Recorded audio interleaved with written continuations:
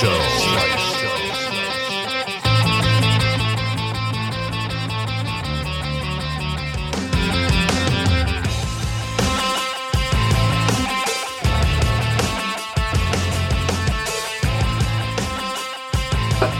everybody, welcome to episode 116 of the MX Vice Show.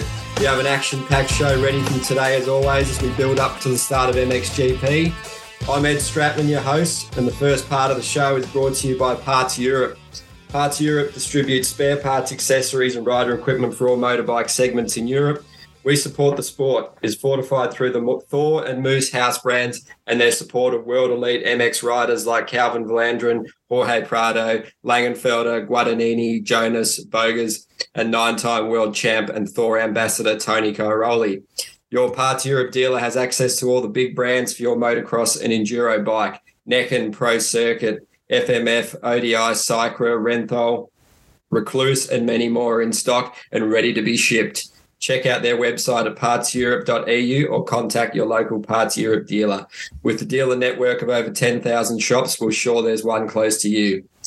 So joining me tonight, we've got Ben Rumbold from MX Vice, well known, doing some great content on the show, as well as his own podcast and the writing, especially some of their historic features have been brilliant. And we also got Lorenzo Resta. So welcome, guys. How are we all going? Yeah, great. Hi. Thanks. Yeah, nice to be here. Very good. Very good. Thank you.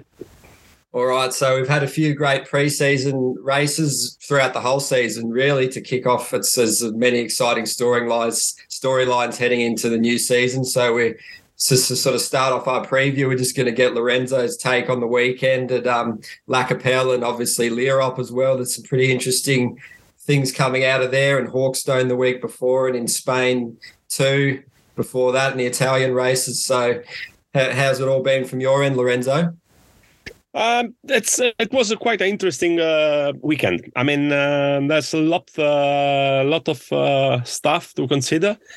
First of all, I want to say that I was just thinking now while you were speaking about the fact that when I started this job in motocross, it was 2004. We had plenty of international races, plenty of. We had like kind of 12 at least before the beginning of the championship. As the championship was started, used to start around April.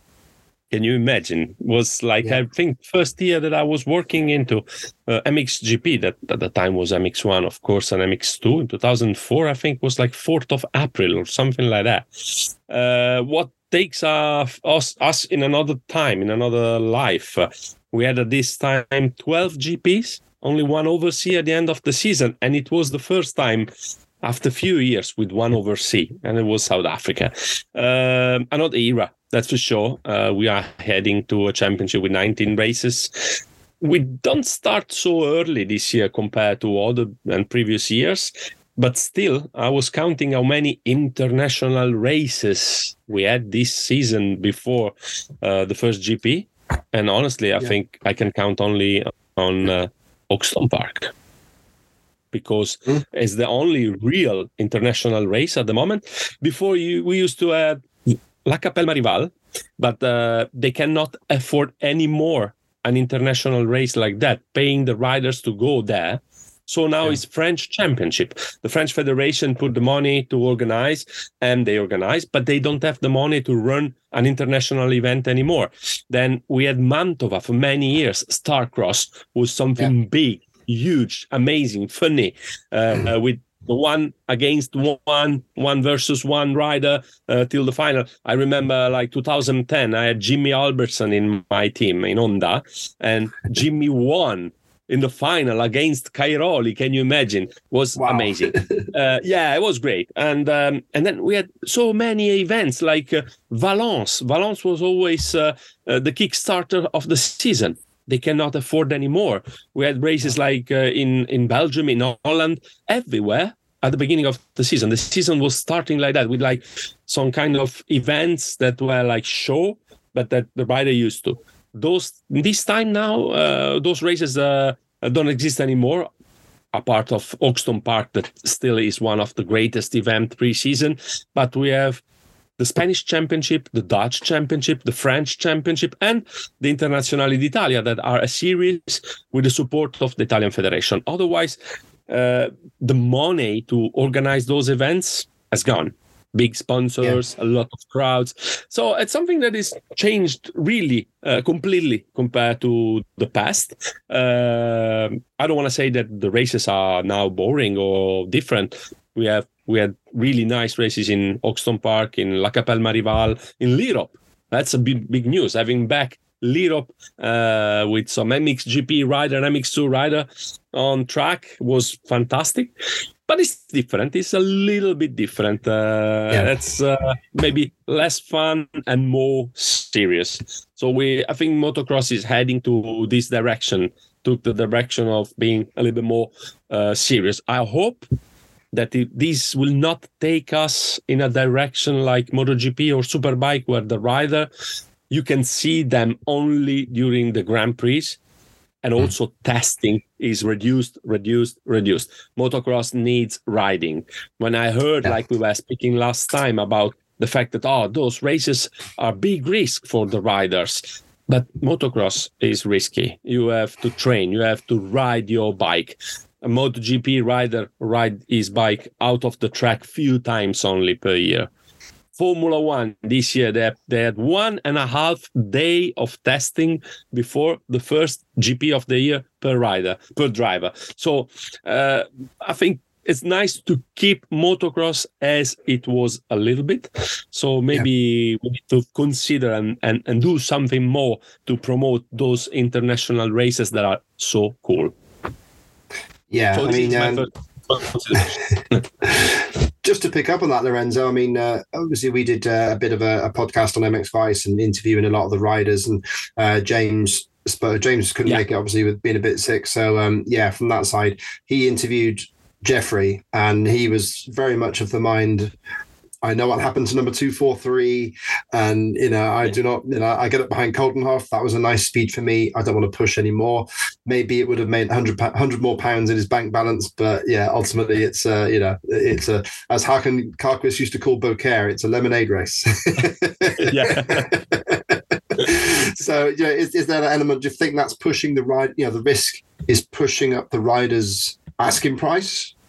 And that's making it a tricky thing, because I mean, you think about it, MotoGP, World Superbike, Formula One in particular, it's much more expensive to run those machines, so you can kind of understand it as to why they limit the activity outside of their field. But it would be a crying shame to let those international races slip completely. But do you think that's part of the problem, is that just the injuries and how long the GP season is now? Yeah, I think that the how long the season is for the GPs is for sure one of the main issues. I understand a rider like Febvre or riders like that they go at the end of the season for a Supercross in Paris or something like that. Big money, big crowds, but that's something different. The preseason races are completely different. Honestly, I remember when I was running the team, when I was working into the team, this was really a part of the preparation. You cannot imagine to go to your first GP at the gate for the first time without making any start with your opponent. Taking a start with other 30, 40 riders, it's so important for them. Have this feeling of the race.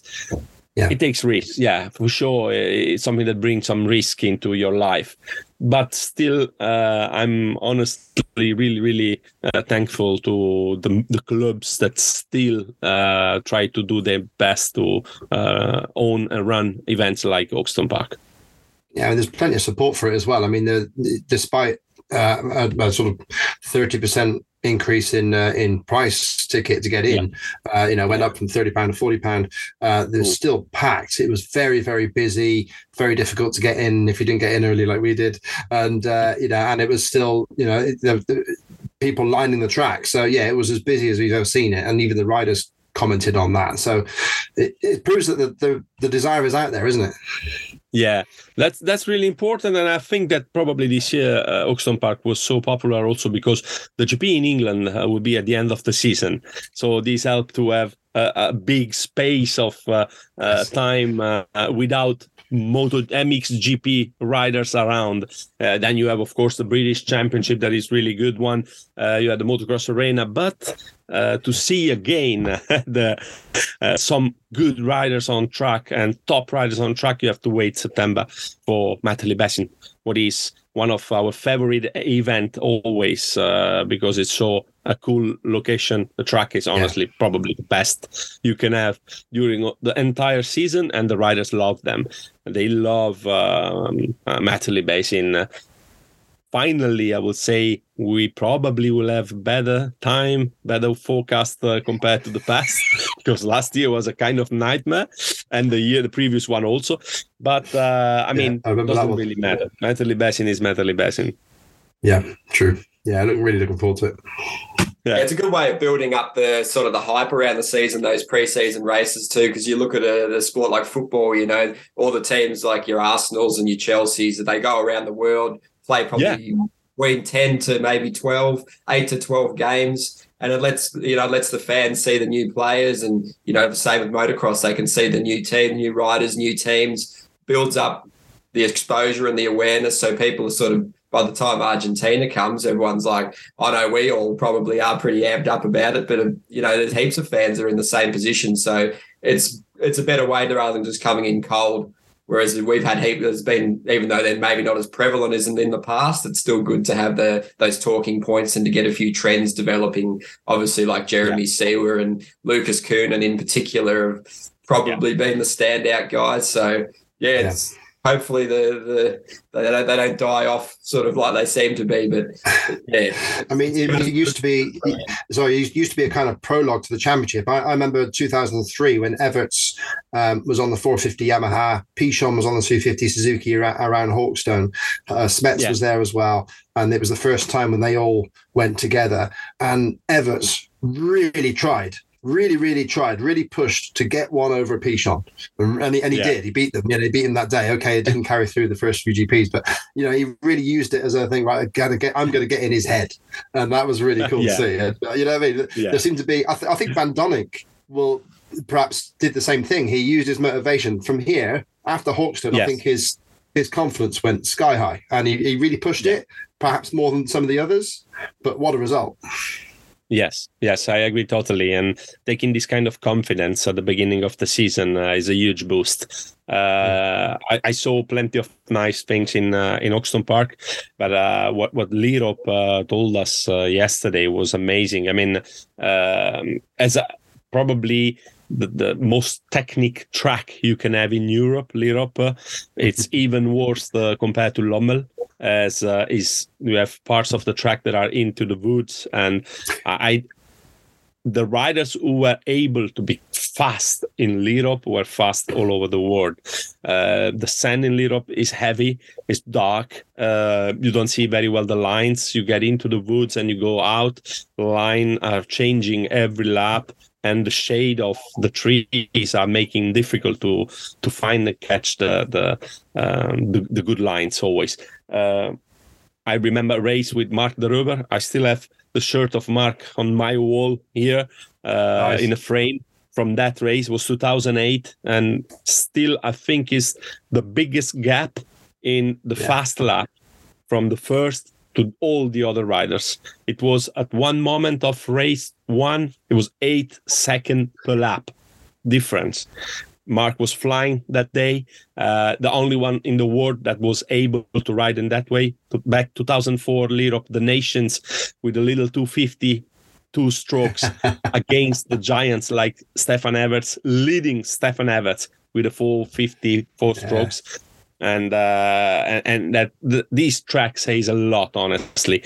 And when you see that Tony Cairoli won a title in Lirop, that other riders in the past had great moment in Lirop. So Lirop is a fantastic track. I cannot forget about Sean Simpson winning with the Yamaha, private JK Yamaha in Lirop.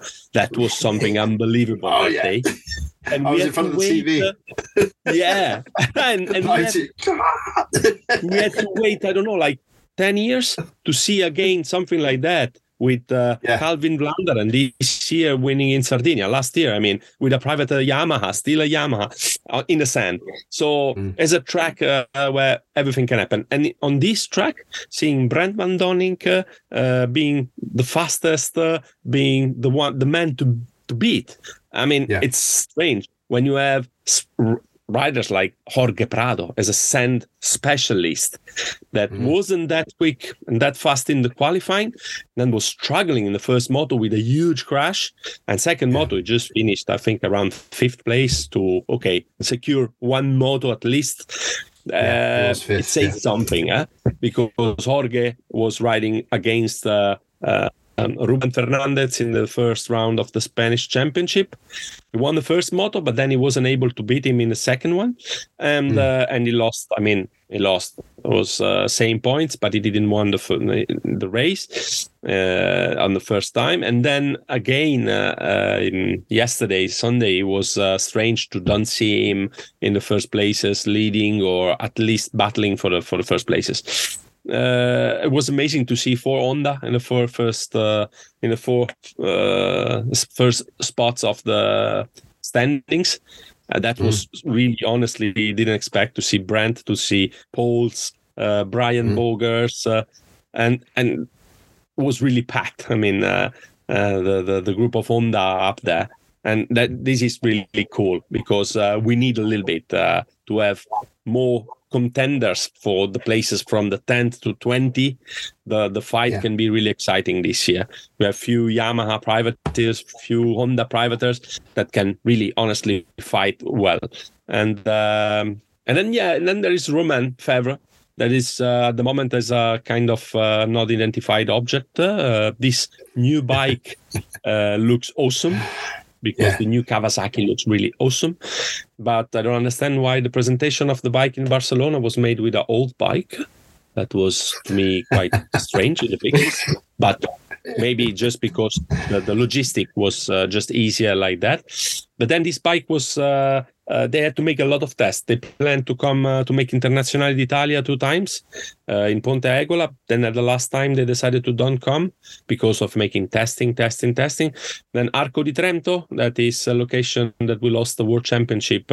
They were on for the race. They decided at the last minute to don't come. And where is Mitch Evans? I didn't saw him around till now.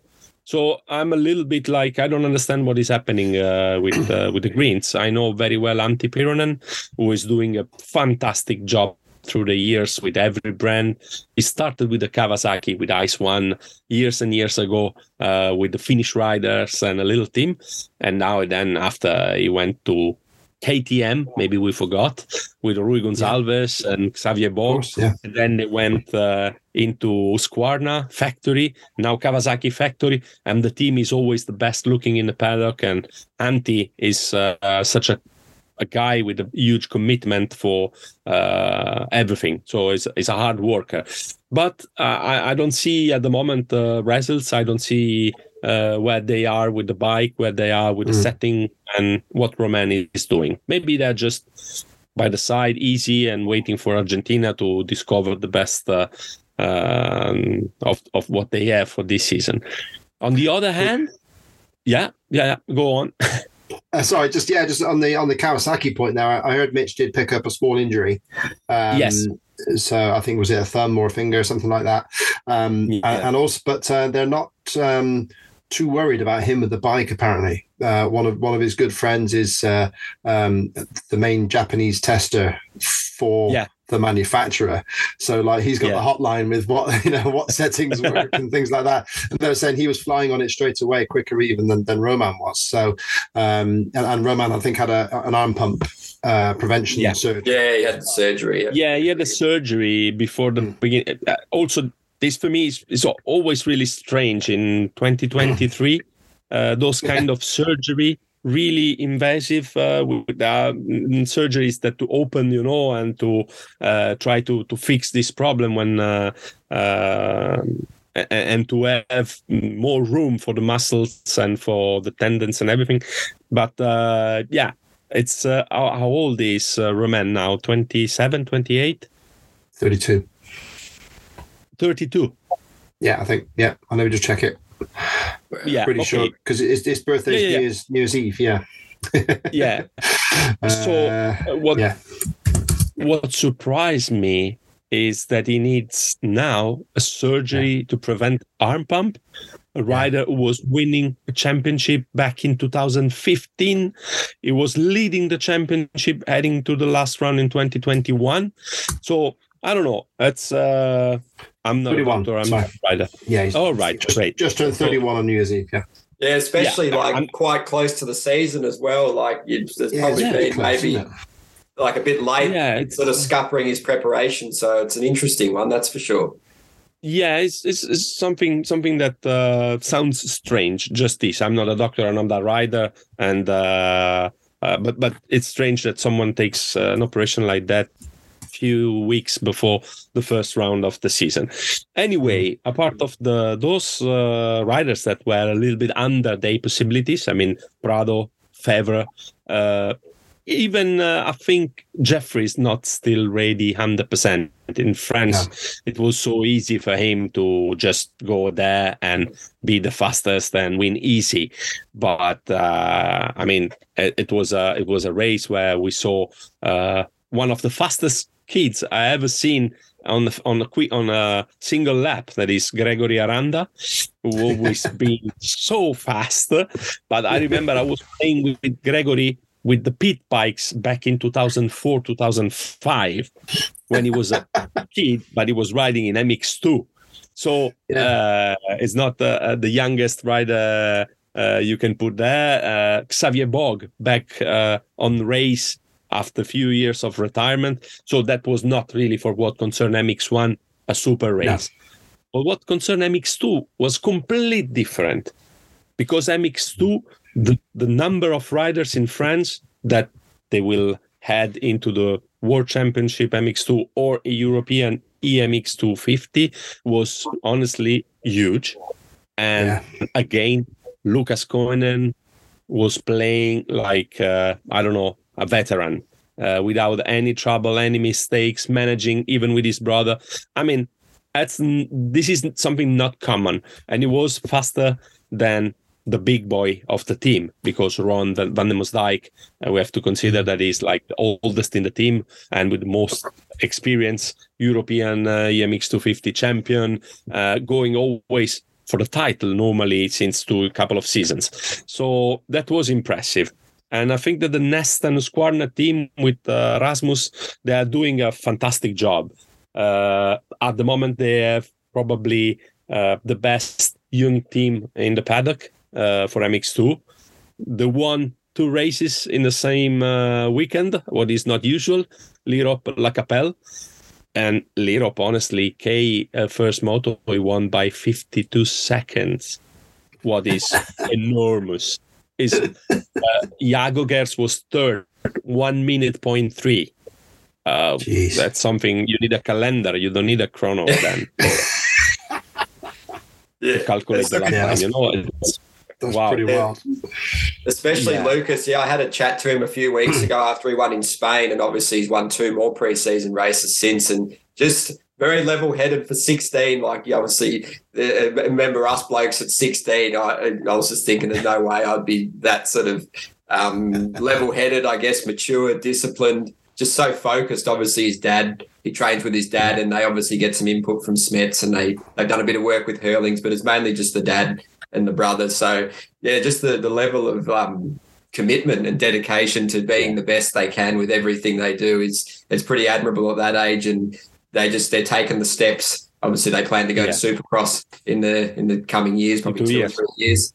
But I was quite sort of taken aback by how level-headed he was, and just methodical. And his approach was not like his brother's, obviously very aggressive and all action and like a little pocket rocket, whereas Lucas is really quite calm and elegant and technical. And he was even saying that the expectations probably, he's not so fussed. He just wants to keep it on 2 wheels, get the experience, because he knew the steps from EMX 125, EMX 250, then MX2. They're all quite big steps. Even though he's making it look easy, there's still big steps when you get to the racing and the intensity and dropping the starts. And everything. But so it's been, he's been racing with Benetton, quite, holding his own against all these guys. Kai de Wolf, his teammate, even Nielsen in the first Spanish test gave him quite a good run. And you can't really say much more than really looking forward to it, seeing how it actually goes when the season proper starts. And have you probably heard some great things and seen him too, guys? So what are your thoughts on him? I'm a part of working for Motorsprint and doing a few other stuff during the season. I work for one team, and I'm like trying to help them in many aspects. And one of these is founding riders and make sure that everything runs well. And last year, so winter in between 21-22, I was talking with Koen and father about the kids, because the team where I work for wanted to take one of the kids, but the father says, no, I will never split them. I want to keep them together always. But of course, the team I work for is a small one, very good team, but small and Italian. But they wanted to just take one of the kids. But already at that time, where they didn't want almost nothing in the European Championship, I mean, few good races, nothing more. The father was really, really like already super professional, saying, look, I want this, and that. And no matter if you don't give me, we go in another place. I want to keep my kids there together, studying in France. If you want my kids, you have to come to France where we're based. You have to take your vans, your mechanics, rent an apartment, a workshop, whatever. But we will not move from here, blah, blah, blah. And so they are really like already, there is something that is built since the beginning, as not just occasional that they're there and they ride and they like and they do well. Everything is built since the beginning. And already in the winter time between 21 and 22, the father told me, look, we're here for other 2, maximum 3 years, and then we head to America because we want to go there. We want to succeed there. Money is there. And I'm pretty sure that they will succeed and they will do a fantastic career. I'm not a talent scout. I work also with the manager of the Koenen brothers, Jeremy Debise, who is a really good manager. But as I told you, I'm not a talent scout. But many, they say that it's Sasha, the one. And then Lucas is just, a good one. But the one is Sasha. But at the moment, honestly, Lucas is doing so well that it's difficult to think that there is one stronger than the other one. Of course, Lucas you see the KTM. Yeah. So Lucas is Jet, Sasha's Hunter. Yes. Yeah, it looks like. But like when I was speaking with Lauren's father many times when they were here in Europe, he always said to me that Jet was something different. And Jet was on an 85 only at that time. And he said, yeah, but there's nobody like Jet. Jet is unique. Jet will see. And I was like, come on, Hunter is there. He's already in MX2. He was on the podium at the first race of his career with Livia Lancelot and the Honda 114 in Argentina. And so I was expecting, like, come on, it's easy to see that Hunter is good. But the father was really said, yeah, Hunter is fantastic, but you have to wait and see what Jet is able to do. And in fact, now if you look at what is happening in the last years in America, it's honestly impressive. And his father, I met him in America again last year when I went there with Tony for the National Series before the Nations. And the father of the Lawrence was saying, again, we're here at this level because we were in Europe. Without Europe, not be able to be at this level here today and to beat everybody. And that impressed me a lot, really. Yeah, that's cool. It's a shame that these Koenen brothers and the Lawrences, I suppose, are using the GPs as a stepping stone. I mean, is that another sort of another residual effect of this age limit? Is that another? Is that another symptom of this age rule that kids can't have a long 250 career? It's dictated to them. Yeah. The Conan brothers. I mean, I honestly don't know them that well. I've not seen them ride yet, but I'm looking forward to it. And obviously, the noise around them is quite amazing, which is exciting to see new talent. But it's just a real shame that we're going to see it for 2 or 3 years, and they're going to have their best years across the Atlantic. I find that really sad, to be honest. Yeah, honestly, yes. I agree completely with you. I don't know if it's only the age rules. This for sure plays a big role in the story, because it's easy. The first one who was affected tremendously by this rule was Kiko Chiodi, who, I mean, it wasn't him because he stopped at the time. But if you take this rule and you put it like in the late 90s, early 2000. A guy like this that was fantastic with 125 and then with the 250, you will destroy his career just putting on the big bike. So, but absolutely, I understand that you have to push to the main class always. But I think, in my opinion, that this happened naturally when the pure talent is there, and when the capacity to ride a bike like that is there. If you see in history, riders like Cairoli went earlier on 450 just to try in Donington Park in 2007, and he won the race. And then the first year he passed on the 450, he won. Jorge Prado, he passed so easy and quick on the 450. Tim Geiser, till 2 years ago, he could ride in MX2, and he was already at his fourth or third title or fourth title. But this is, I mean, when the talent is there and the physique, the body is there, it's easy for some guy just to say, okay, I go up, easy. But it's not for everyone.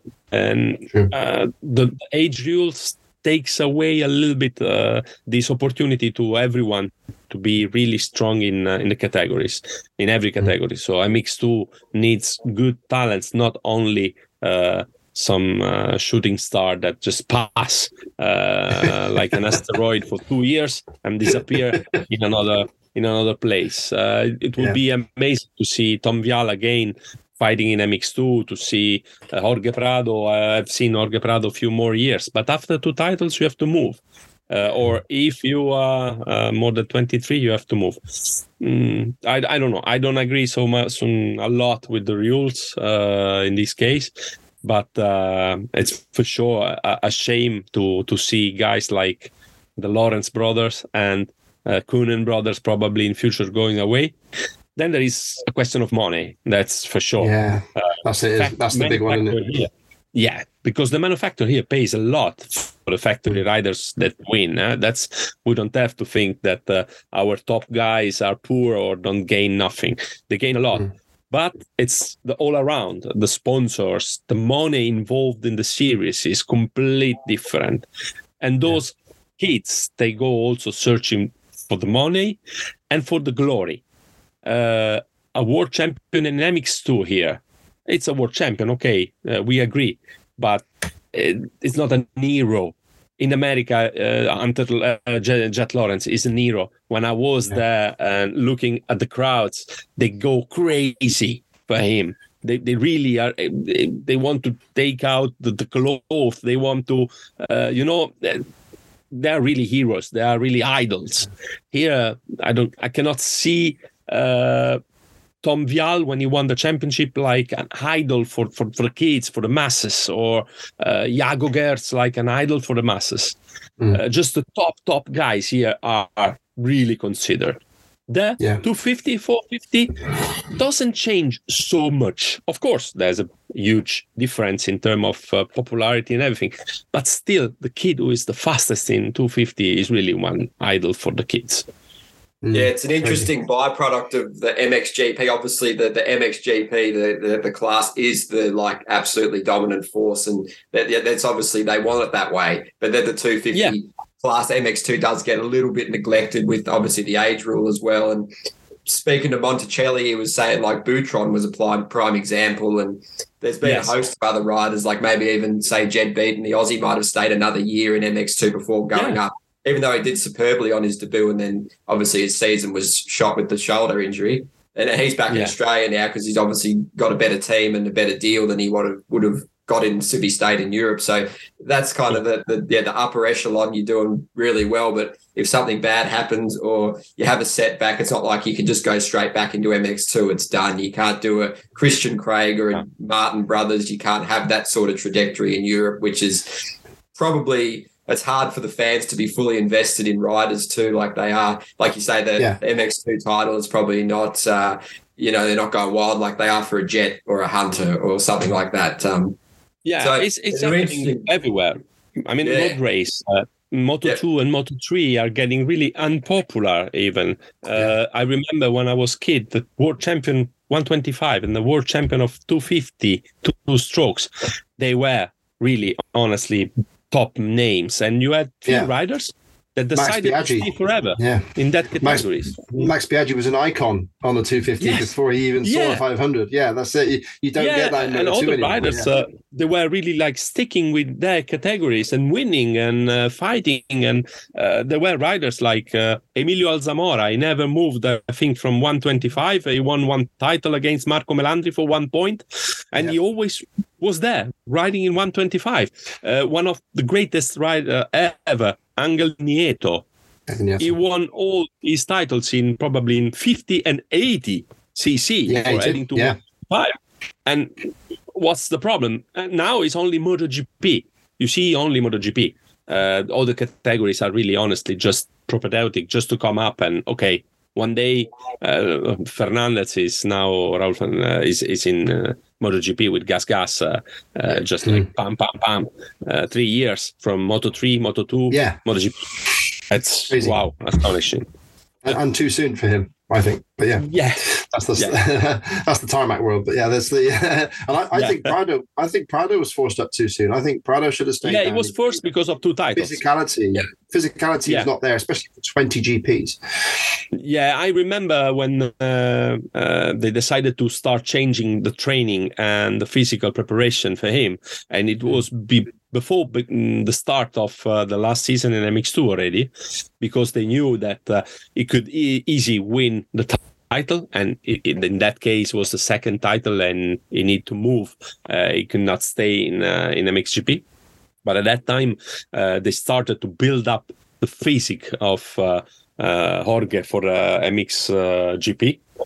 But then something was getting wrong every time, because he got this injury to the femur and he broke his femur, then COVID, then every time there was something. And it's a little bit of misfortune, because the talent of this kid, honestly, is really pure and rare. I mean, there's not so many that are able to ride with this incredible technique.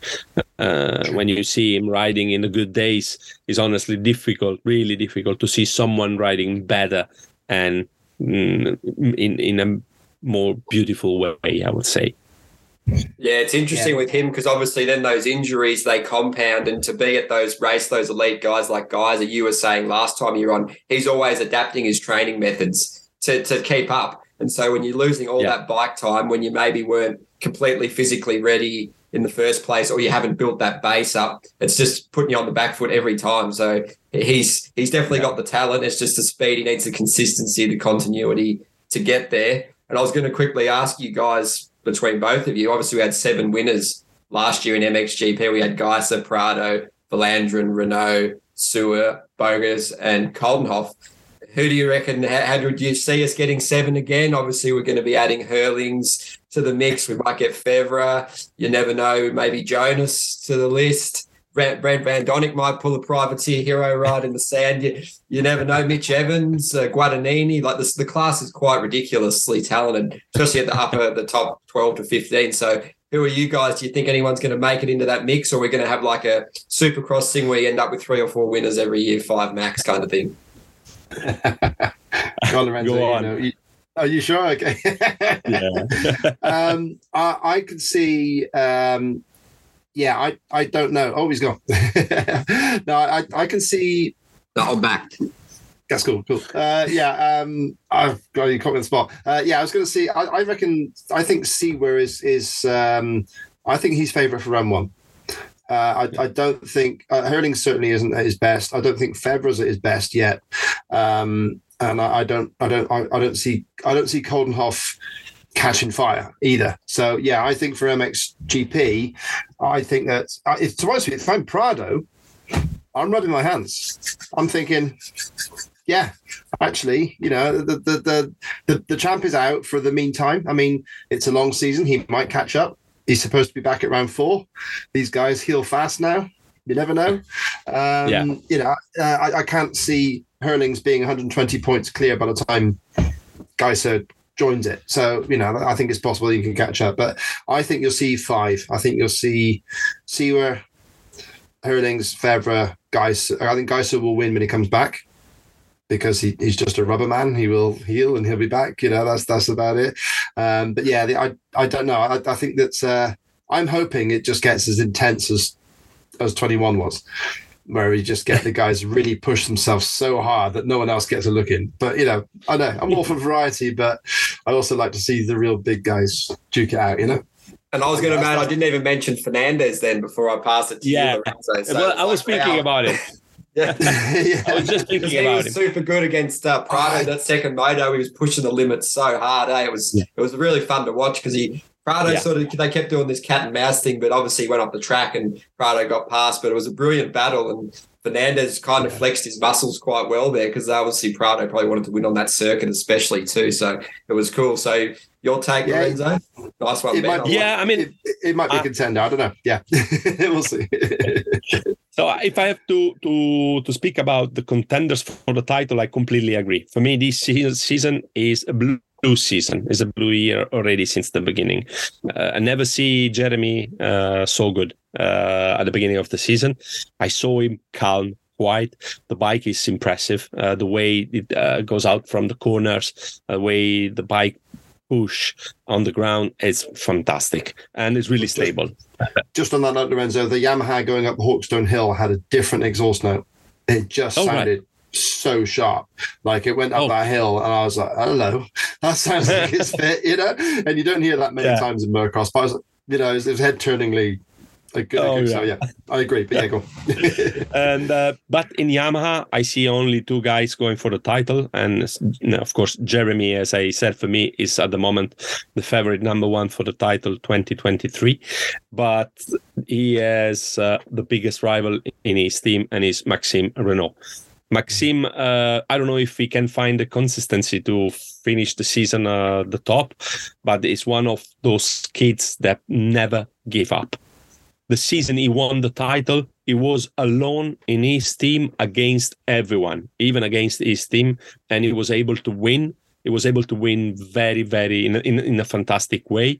He came into MXGP, and I don't remember what he did in the first race of the season in Matterley-Basin. Maybe he won straight the qualifying race or something like that.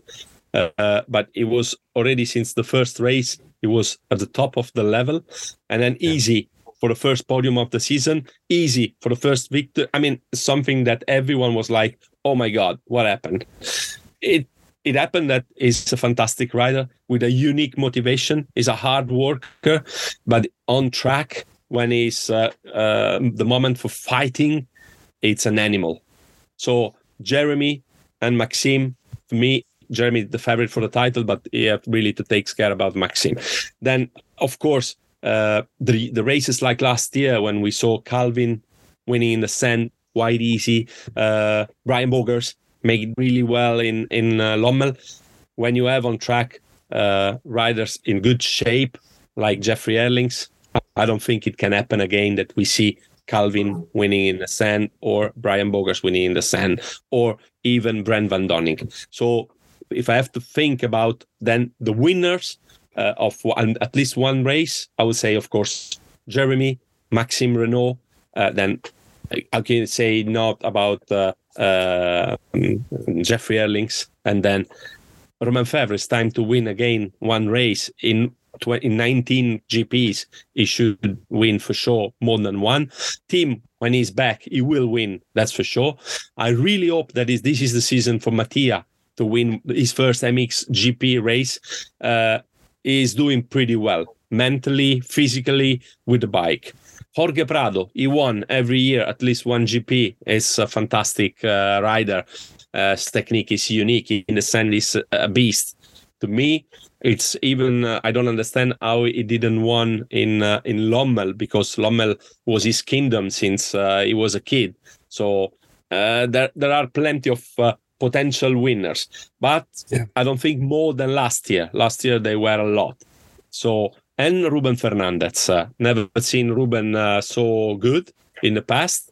He's fast, but he do less mistakes probably compared to the previous seasons. So I stick a little bit with what you said, guys. Mitch, I love him. I hope he can get on the top of the spot.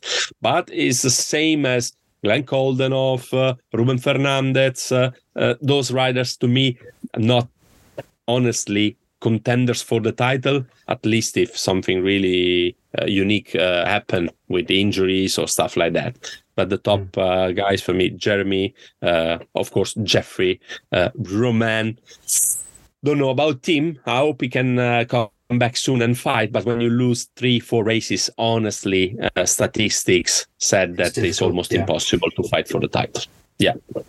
And also, it would be great to have your take on Ben Watson and Lupino. Obviously, you know Lupino very well, and the team obviously did quite well in the Trentino. He was running in third when the race unfortunately got stopped with the Geyser incident. But have you got any insights on Ben Watson? Obviously, the fans would be pretty keen to hear how he's going. Obviously, on the surface, things look good, but everything's happy with the bike and that kind of thing. I mean, I hope they can do well both. Of course, Alessandro is the oldest on track this year. What it's amazing because I know him since he was a little kid, really little kid. His voice has changed, and now it's like a big voice, like make a little wide. But apart of this, about the jokes, to me, it would be honestly incredible to see him one day on the podium in MXGP, but it's really tough because, as we said, there are like 12, 14 riders that are able to fight for the podium. The same for Ben, a fantastic kid, the most kind of and polite kid that there is in MXGP. But still, I hope they can do pretty well, perform pretty well. But seeing them going for a victory, for example, no, I don't think so. I think maybe one day, one podium. Why not in the Seine for Ben? We can perform pretty well there, but it's really, really difficult. I mean, the group is so packed that is unbelievable. Yes, and to follow on from that, Ben, I was going to ask you, mate. Also, MX2, we obviously had Langenfelder, Geerts, Vial, and Beniston, just the 4 winners last year. So, obviously, Vial's gone, and it's going to be pretty interesting up the top there. You'd be looking for Kai de Wolf and maybe one of the Conan brothers, maybe both. And you got Everts and Adamo, who he's probably going to surprise a few. And Elzinger as well coming in. So it's going to be pretty tough for wins. It's hard to know, especially with Yago's performance the other day. But speaking to Adamo, he's quite happy with the bike now. He said it was quite a little bit of a challenging process to get used to the KTM, the new one. Ride it a certain way. If you ride it slow, it's not happening. You got to sort of push it a bit to get the best out of it, he was saying. And he's just feeling quite confident and happy with everything. He's had that time with Smets, and obviously Cairoli's been helping him a lot, as you know, Lorenzo. So he said everything's feeling pretty good.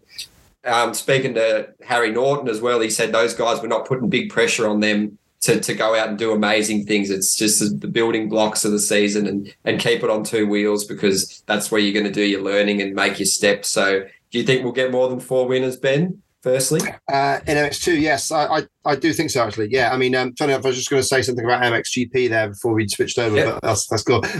So Maxime Renault's first race win was in MXGP was in Argentina. So yeah, he was second to guys that only won 2 compared to 2 won motos. So yeah, Maxime must go to Argentina pretty confident, I think. So yeah, that's just one thing I noticed. And Fernandez was third in race 2 as well. So yeah, he's got form around that circuit too. So that's pretty cool. And yeah, MX2. So yeah, I mean, yeah, like you say, it's pretty packed. I'd like to see. I think Langenfeld has got a lot of potential, but he's had the first double win at Matterley and then didn't follow up on that. So yeah, it's difficult to say. I got to be honest. I really would like Geerts to win it. That's who I'd love to see. Just because it's been so long for the Belgians. I know I shouldn't pity them because I'm English and it's been even longer for us. But you know, it's like been so long for the Belgian nation to have a world champion. It's the longest time ever they've gone without one. So it would be great to see Jago deliver because he really deserved it last year. And to drop it was a shame. He rode fantastically at Redbud. I thought you got to go up. You got to go up now. I thought just forget MX2. Just get on the 450 and go while you've got that factory Yamaha there. So you know he must move up to that bike next year, obviously because of the age. But yeah, I'd like to see Geerts take it. But I fear that the kids are just going to catch him up. I like totally agree. Benetton, you know what I mean? Benetton's got a chance. I'm just looking at the table here from last year just to sort of see some of the mixers' names there. Liam Everts has obviously got the heritage and the backing. I'm not sure if there's that fire there that drove his dad. I really don't know. I might be wrong. He might be looking at me, giving me the middle finger now. But, you know, and for sure his dad will. So I'm really sorry, Stefan. I've always loved you, Stefan, and my mum loves you even more than me and my own father. But yeah, that's just I don't see that Everts had, that Stefan had. You know, that's the only thing that he just that hardcore, you know. And I wish to be proven wrong, but I just don't see that in Liam at the moment. Hopefully we'll see a bit more of that. Benetton, I think, is like you say, perhaps the biggest threat there because again, the Yamahas look so good. And he is building. So yeah, I hope for Geerts, but I fear Benetton. But I think maybe the one I think might well do it is De Wolf. I think he's a bit special. And he's tall, so I always cheer for him. Yeah, honestly, I totally agree with everything you said. I'm pretty sure that we will see at least one of the Conan's brother already winning this season one race because the momentum is fantastic and they are just doing fantastically well, mostly at the moment, Lucas, but keep waiting for Sasha. For what concerns the title contenders, Jago lost the last 3 championships. There's always been someone who was able to beat him. Last year, his riding and his speed was on another level compared to all the rest of the field, apart of Vial, of course. But he was able to match the speed of Vial that was honestly impressive in the first year and so good last year. But then there is always something that is not going in the right direction for him. First of all, I think as something mental, nothing to do with technique or riding style or physique, because this kid is so good in riding. But there is something like in his head that is not turning well at the right moment. Finland last year was the proof that something, if something can go wrong, is going wrong for sure. Will go wrong for sure. And so to me, and I hope that I'm wrong, because the kid is so nice and shy and reserved and is in such a good team. I know Michele Lavetti since many, many years. We have been together here in Rome many times when he was working as a mechanic for Tony Cairoli. He's such a impressive personality and he's doing a fantastic job as a team manager. But what I'm honestly thinking is that for Jago, maybe it's already too late. 3 times beaten by someone like in that way, and this year again is full of young guns ready to shot him and to say bye-bye. We're faster, we're younger, we're quicker. And then when he will move into MXGP, maybe the level will be again a little bit higher compared to now. So the right move for me was the same. After what I saw in Red Bud last year, that was such a great race. You know that if I'm thinking about Iago, I'm thinking about 16. And you will say, why? Because it was the number he was using in Red Bud. I see him with his number 16 on the bike and with the graphic of the Belgian team on the Yamaha. And it was so impressive to me that I don't think again like a 93. You know, it's strange. But so to me, 450, he proved that he's able already to do. And if he stays there, and again, he maybe lose, maybe not, maybe I'm completely wrong, but if he lose again there, the day he would be forced to pass in MXGP, maybe it will be already too late, because then it's really difficult to win a title. Yeah. Maybe the time for MX2 is already gone, and Kay De Wolf, number 1, Thibaut Benistant, if he found a good consistency, can be also a title contender. He won anything till now. 125 EMX, 125 EMX, 250, then into MX2 World Championship with such a strong character. Don't forget that last year, every time there was the possibility to let Iago pass, he said, no, I'm here to win. I'm not here for other riders to win. I'm here to win by myself. And he was out of the fight for the title, but he was so proud to be on the podium in France that maybe he made the hugest gift he can do for Vial that day. And it was the French GP. But how can you ask to a French kid that is able to go on the podium for the first time in MX2, in front of his crowds? So, do you think with Geerts, just to think about Geerts there, do you think it's that sort of confidence thing, that something in his head he sort of believes he like sort of just fears it, and that kind of gets overridden when he rides for his country? I don't know. The pressure doesn't get to him as much when it's for the nation, To me, it was a kind of something like that. I mean, without any pressure, because Belgian team wasn't going for the title at the Nations, and he was free to ride as he's able to do, without any pressure, and with this kind of hanger because he lost the title against Vial, that he really wanted to.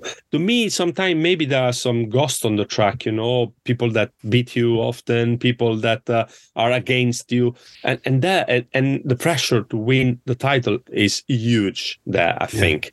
And his teammate beat him, Maxime Renault. Tom Vial beat him twice. I mean, it's time to move.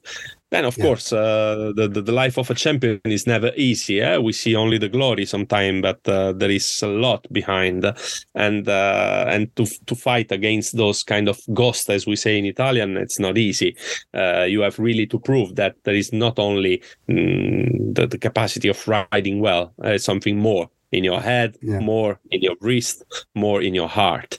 And when everything goes together, you still need to be very lucky to get it till the end of the season. So, Kay De Wolf, Thibaut Benistant, Simon Langenfelder, those 3 riders, to me, are the main contenders for Iago Geerts. And then, write down.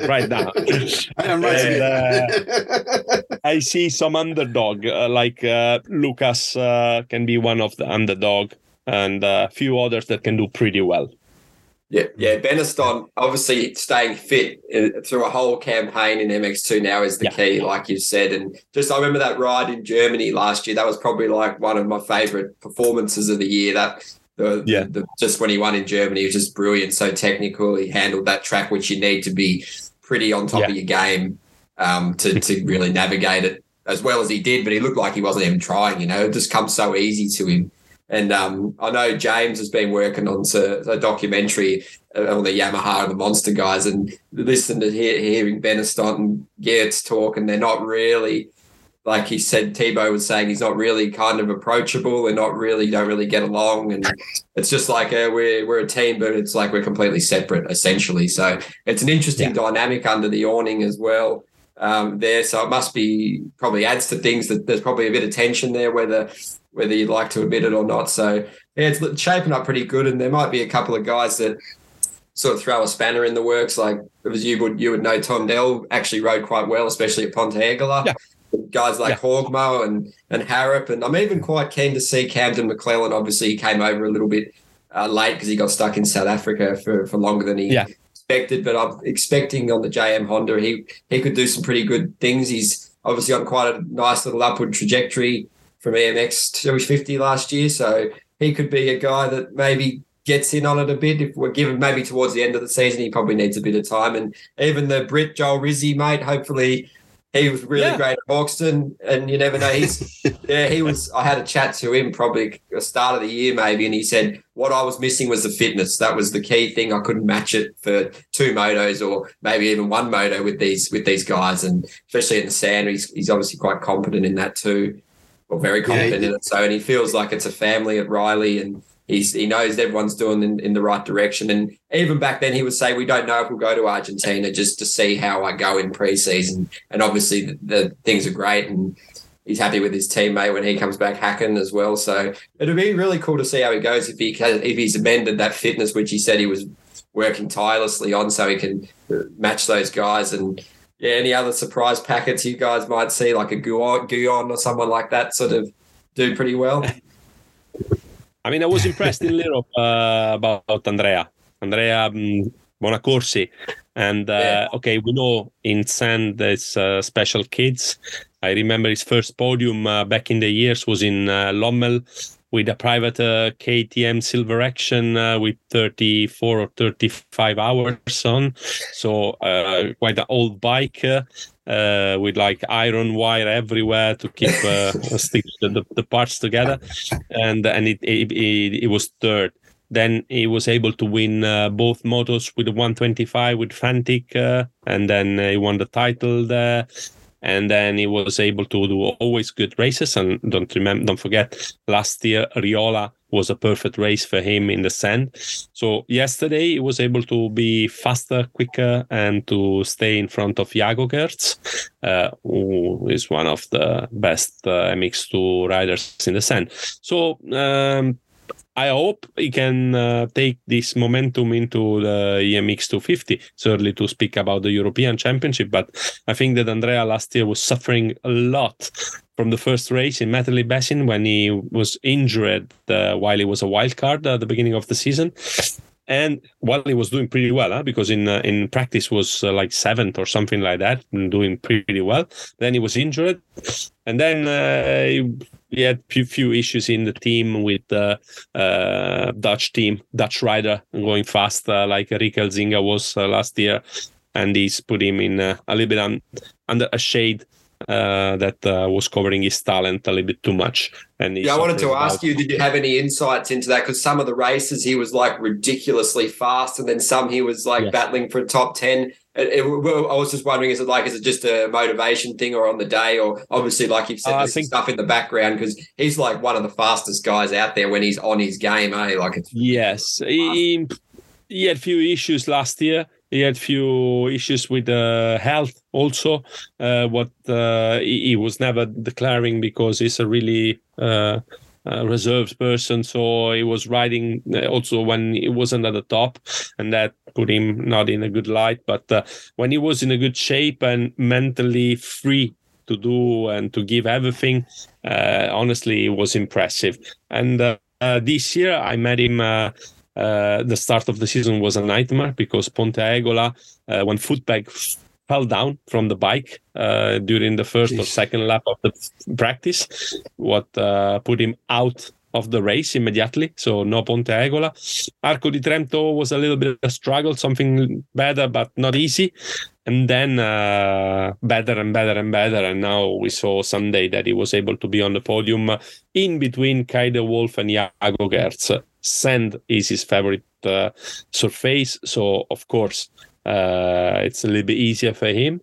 and he was doing pretty well. But I saw him really motivated, physically in a perfect condition, and if he starts to be I would say, the top rider in his team, and he feels the team fully behind him, it would be one of the guy for the title. I hope so.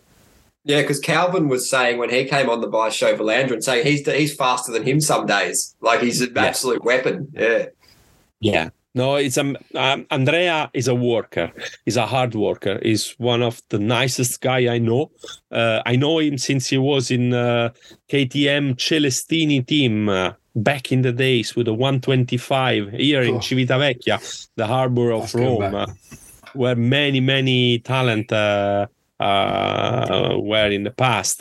Celestini, don't forget, Sandro Celestini was the firm of Claudio De Carli at the beginning of the Yamaha adventure when they founded the De Carli Celestini team, and he was there or still in 2004, 5, 6 when Tony started winning in that team. So Sandro is a good talent scout. He have 2 sons that are following his steps. One of the 2, Gianluca, has now a gas team in Italy, and he has one of the most promising Italian kids that comes from Sicily, again, with a name that sounds like Dutch, but is Sicilian. Is Gennaro Utrecht. Gennaro Utrecht. Yeah, and it's really it's UT.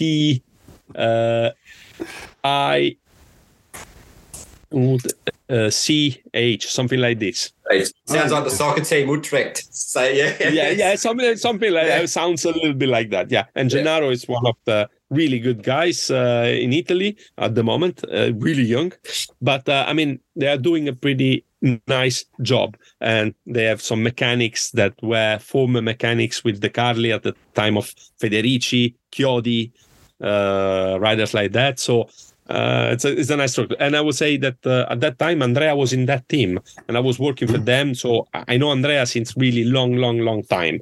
And it has been always one of the fastest kids. Practice fantastic, good style, good riding technique. It's lumberjack. How do you call the guys from the mountains that cut the tree? Yeah. He's one of the guys. He comes from Bergamo, where all the top riders Italian in the past were coming from, and is like really for him, his dog, his legs, the mountains, and go walking. That is his ideal day. So when you put him on a bike with the noise, with the crowds, it sounds strange, but it gives huge, fantastic results. But he's one of the most serious and nice person I know. And Andrea is able to be really, really fast in the good days. So I really hope for him that he can find the key to be competitive since the beginning of the season, because I think that this year we have 2 Italian riders in EMX 250 that can give a lot to not only the Italian but the European motocross, and are Andrea Bonacorsi and Valerio Lata.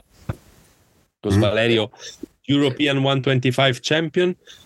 I agree with the one that says that he won the European title because his contender was injured. Osterhagen, Akon was injured after Akon won the world title, and Valerio finished second. And Akon was leading the championship. Then he was injured, and Valerio took the win. But you have to be there to win the title. If you're not second when the first get injured, you don't win. And Valerio is doing huge step during the winter. He's on a very good KTM bike, and I hope those 2 kids can fight with the rest of the European guys to be there for the fight for the title till the end. Well, obviously, with Bonacorsi, obviously there's going to be some vacancies in the Yamaha MX2 team next year with Hertz, and I'd assume Beniston's probably gunning for Supercross at some point. I've heard murmurings, maybe, but he's definitely got the talent to do it. So yeah, there's a few little wild cards in the MX2 class, which is shaping it up pretty nicely. And also EMX, we're really looking forward to see how Andrea goes. So thanks for that insight. Yeah, there, I know mate. also that I was speaking with Michele Lavetti, and he told me that Andrea was the first choice for the MX2 place, alongside with Iago and with Thibaut. But then Rick was so good and he won the title and he deserved the place. So that's why Andrea decided, they decided to keep Andrea in EMX 250. They proposed him to go in a private Yamaha team in the World Championship. But I think he made the right choice to decide to stay one more year, also because the EMX 250 at the moment, the level is so high that it's difficult to think that this series is not good enough for if you are good. So I think that was the right choice, and I hope that next year, of course, Iago will go on. Thibaut, we don't know what he will do, and then Rick Elzinga for sure he will be 100% there because he has a contract already for next year. But I hope that Andrea can join that team, that structure, that it's one of the best you can have in MX2.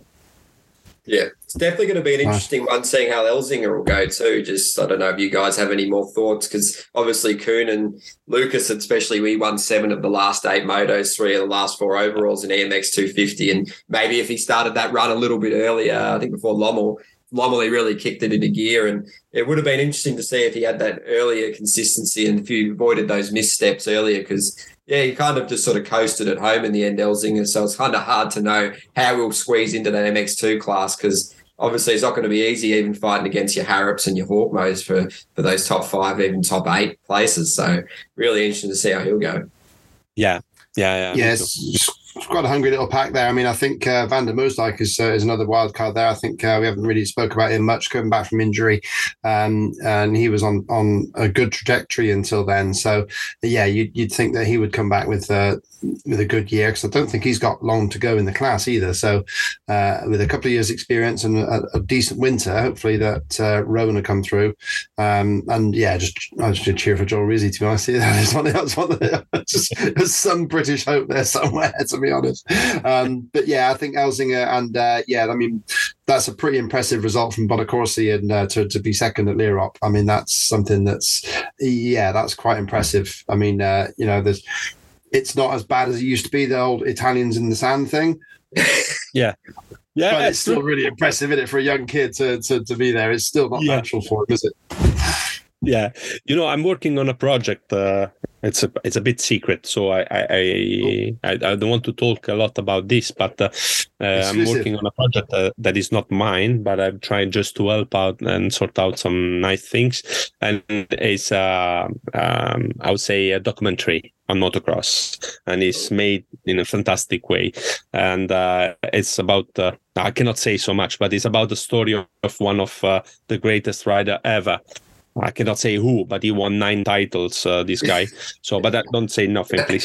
And there's a moment where Mark de Ruber. No. Don't say, please. I will not say that he's an Italian one, so don't worry. And but this documentary, honestly, is something really, really nice. I hope we will see soon somewhere. But there's plenty of people that are talking with interviews and stuff. And one of the most impressive is Mark de Ruber, who said that when he started, when Tony started riding in the sand, it was like 20 seconds lower than him. Who was that? Who started in the sand? And so Tony was just 20 seconds lower than Mark at the beginning, but then he was there looking and asking and following, trying to follow till every day, till he was faster than Mark, that at the time was the king of sand. I mean, he's always the king of sand. And Andrea, it's impressive because it's the kind of kid that put himself in the sand, and till he wasn't one of the fastest, he didn't come out of the track. He always wanted to try and learn. And it's amazing to see how now he's good in the sand. Mark says that just Kiko Chiodi in the past was moving during the 90s into Belgium to try to get better in the sand. And that was the key with Claudio De Carli when he decided to move the team in Belgium in 2004, saying, Tony, if we want to go for the title one day or to win races one day, we need to move in the sand. And he was, I think, living in Belgium for the first 4 months of his De Carli's career. And the first podium of the first moto he won in his career was in Rutren, in the sand, in a horrible condition. And the first podium was in the sand again. So it was really, honestly, a rider that was able to try to work on himself till he was good in the sand. So it happens sometimes that the riders are going there just to train and learn. And when they do in the proper way, then they are really difficult to beat. Yeah, that's pretty cool. I remember an interesting story, sorry to cut you off there, Ben, on the topic of that. Monticelli, when I spoke to him, he said he went to, like, when he was on a little junior bike, he went to, I think it was Lommel, and he had like a little an event there, like a big race, and he said he was like so bad in the sand. And he said his dad said for the second moto, you just sit and watch. You'll learn more watching than racing. So yes, don't race the second one and just watch. So, and he said he's like, obviously he grew into being very competent in the sand. So it was a nice little story. And another one, Adama, saying he's getting better in the sand too. Obviously Tony's helping him now to improve his sand skills. Yeah, that day he was on a Honda Martin, I think. Yeah, that's right. He was. But just brought up Chiodi's results. Funny enough, just saying that. I mean, Chiodi, this first couple of years, only won on hard pack, like Belpeach, Baldasarona, Caposfar, Borgo Maggiore. And then after he came back from 250, suddenly he wins in Ruskia Santa, Lierop, Os. He won the Dutch Grand Prix 3 years in a row. So, yeah, you can see he definitely worked on it. Imagine the favorite GP for Tony for many years was Valkenswaard. What tells a lot. Lommel, he loves Lommel. Lommel 2012 for the Nations, he was unbeatable. I was there. I was stunning. He was unbelievable. He was unbeatable. And that was the first time there was the fighting with Jeffrey Evans. Yeah. It's something else. Absolutely brilliant. I mean, that was just a day. You've set me off now because that was just a day of days. I mean, I drove down there with my cousin. We slept in the car on the Saturday night after getting too drunk in the tent. We just couldn't be bothered to put a tent up. We just slept in the car. And then, Hurlings on the in the last race when Hurlings fell in the first corner, went past everybody. He went past Baggett and he literally slapped his back pocket over the jump next to us. I nearly fell over. He just over the jump, slapped his back pocket like chin, and then just disappeared. And then Cairoli had a gap. Hurlings caught, and then Cairoli turned it on again. I was just like, You remember the pit lane was in a different position compared to now, and the bike were coming into the direction coming into the pit lane, and there was a chicane just before the pit lane, and then left, straight, and this chicane, Tony and Jeffrey, they were like going straight, touching a little bit like bam, bam, bam, straight, without even putting the gas. That was something unforgettable. It was. I watched the first race on that corner. That was the flares, the whole business. Yeah, that was superb. Fantastic. And what was the other race you mentioned there? Just before that, you mentioned another race. Valkenswaard. So I was Valkenswaard 27. Valkenswaard 2017. I went on a holiday with my other half, and we had what amazed me was in practice. So we stood about 2 corners after the start, and then one lap, Tony come past on the left of the track, and the next lap he came through on the right, and then suddenly, like, he comes round noticeably faster the lap after. Fastest lap, Tony Cairoli, and it's like, okay, he was really working it out, but I also remember from that point that Clément de Sales came past me and he hit the same bump every lap. I was Yeah. bang, bang, and I was like, oh, that's Desal. Yeah, I mean, the it's Bucks amazing. must have just been scared of him.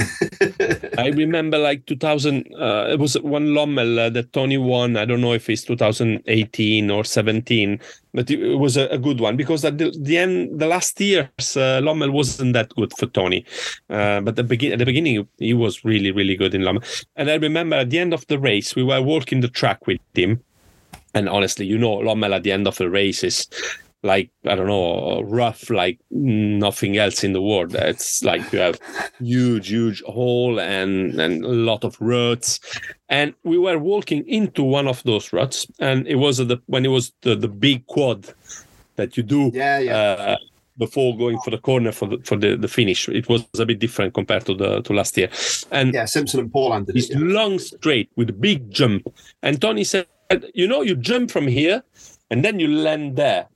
And it was like, there. I said, where? There. Where? It's just there.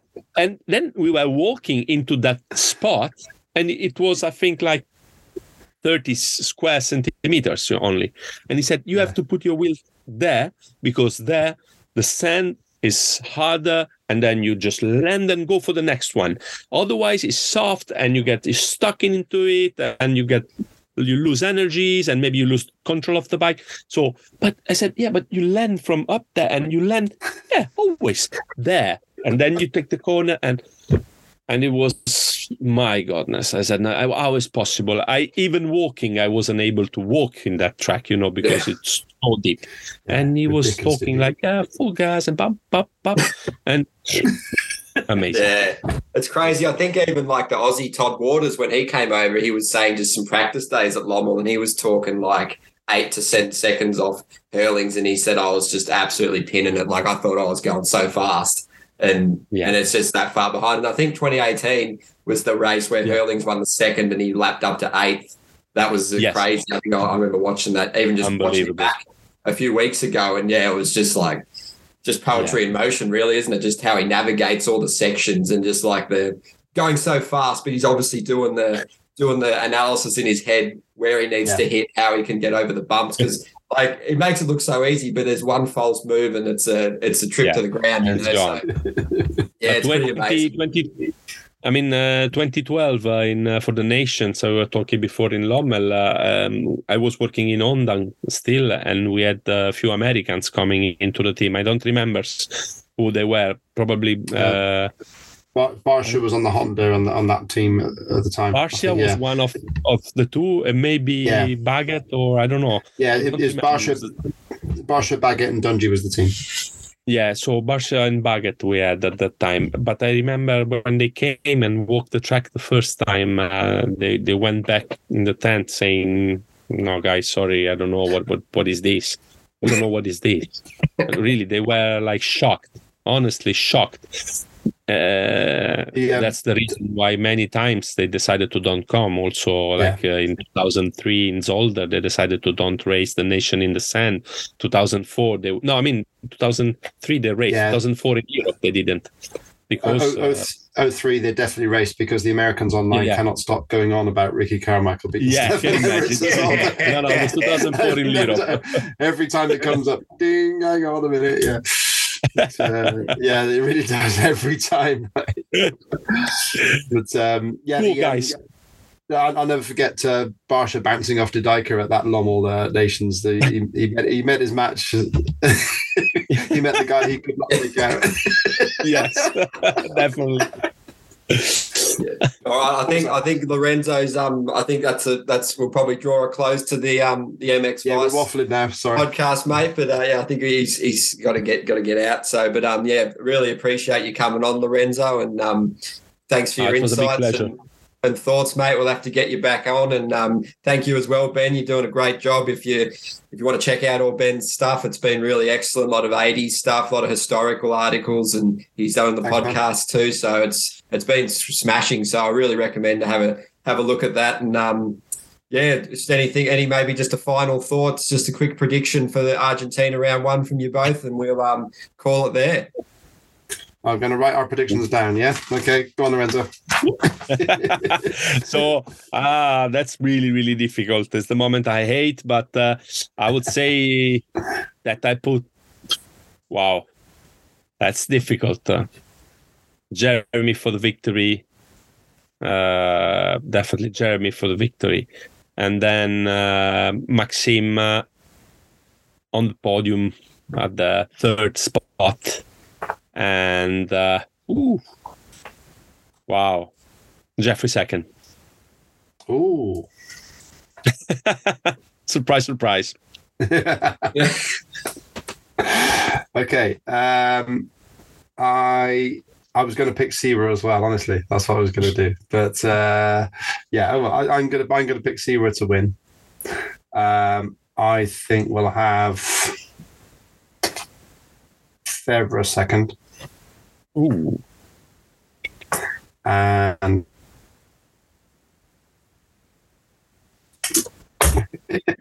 sorry, I lost just. I lost the last one. Yeah. Coldenhoff. Okay. Okay. Yeah, and Cool. I quickly think we'll have a Sewer, Renault, and maybe Fernandez sneaking in on that fast track. Go all full gas. So, yeah, like once again, guys, thanks again for being on the MX Vice show.